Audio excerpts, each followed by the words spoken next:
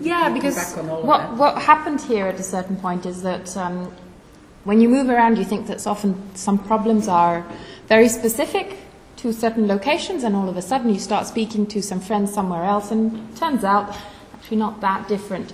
And in this type of problem, often what happens is that this type of initiatives require in order to become organic to the city, they require the involvement of the public administration. So reuse, up to a certain point, reuse of certain spaces could be done completely on an NGO basis. But this would be very small scale. If you want to be able, for example, to tackle issues related to land use or related to policy or related to taxation, you need to address, can be the district, the council, the borough, can be the city council, it could be the region, according to who is the person in charge for certain decisions. So what happened then in this case, it helps, EU can help in certain things, and one thing that it helps with is the fact, for example, of financially supporting but also creating pressure to certain issues for cities or NGOs, depending on the type of funding, to create synergies. In this case, we are working on a project on the basis of the spin-off, let's say, from the Budapest experience, together with a whole series of, with some other cities, which are partners are Rome, Alba Iulia, some of you may know, some others not, in Romania, and Bremen in Germany, next to Hamburg. And this project allowed for a year to also include a series of observatory cities. So basically it's creating a network of cities and NGOs at a Europe-wide scale. Currently, as you may see, there's nobody in the UK, but we're hoping that you will be helping us in putting some dots there as well in the connection. This allows to exchange know-how.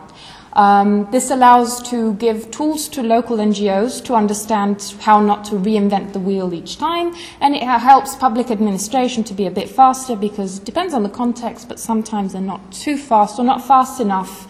So if you want to have something, for example, that is a temporary use to reactivate empty spaces, you can't be waiting for an approval for 2 years for that space if you were planning on using it for 6 months, because somehow there's a bit of a mismatch in possibilities and needs. So what we try to do in this is that we need to know, as you saw from Budapest, we need to know which empty spaces we have. Usually then you can also define some typologies that are related either to a geographic part of the city, for some reason became unattractive, maybe there's some accessibility problems and that caused emptiness, or it could be something like a typological problem. I don't know about London, but in a lot of, I would assume it's the same thing, in a lot of cities we notice cinemas closed down, Budapest school, because of demographic change. And I would assume that probably you might have similar problems, that certain building typologies somehow just don't work anymore. And you have to reinvent, because often they could be very attractive buildings, just you have to be a bit more imaginative about how to use them. Because obviously the more you use them and the more you create flux of people, you obviously have a great impact on the public space around it. In order to do this, you need to access space. And the idea is that if this is empty, one of the problems we notice very often is the price. Often what happens is that for some reason, price, it's not really always true that the market offer and demand match perfectly. Sometimes it happens that you have a property, there would be people interested in using it, but somehow the price that is for that space is just too high. And so what happens, or the legal process for assigning that type of space, and this is a problem very often for public-owned property, is that the procedure is so complicated that people just can't be bothered to go through so much hassle. So in order to do this, you need to create a legal framework that allows to access the space. You need to have users. So this is very important, to create a community on a local scale. And this is what, for example, we heard recently. There's a lot of discussion in London about skyscrapers. I don't know how much the audience, how they feel about it personally. But to me, what was a bit weird is, as far as I understood, most of the property, not only the investment, but the actual property is often owned maybe by somebody that very rarely came to the UK, never mind London or the neighbourhood. So probably they're not really contributing very much to the liveliness of the space. So this is one thing that we think that if you instead work on the local neighbourhood a little bit more, you can activate economic possibilities and so on.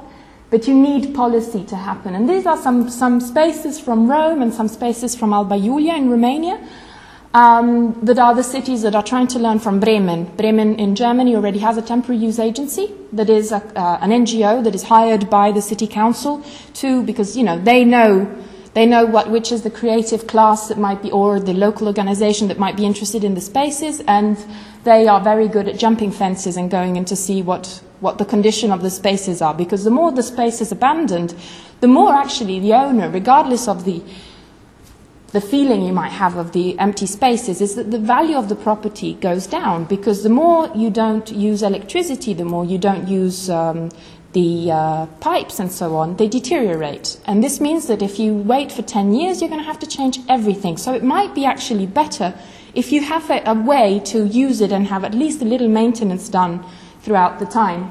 And so this is what you will see, you know, the cinema is empty, but you have also, for example, old industries, buildings that never finished. Probably they never had building permission, which is why they stopped somewhere along the line, rather than you might have some space that was, for example, this is the case in Rome, that was met overground transport system. They just run out of money at some point, so they built all the infrastructure. There's nothing for it to be used. Currently, at least some people are living under it, but maybe something a bit more interesting could be done.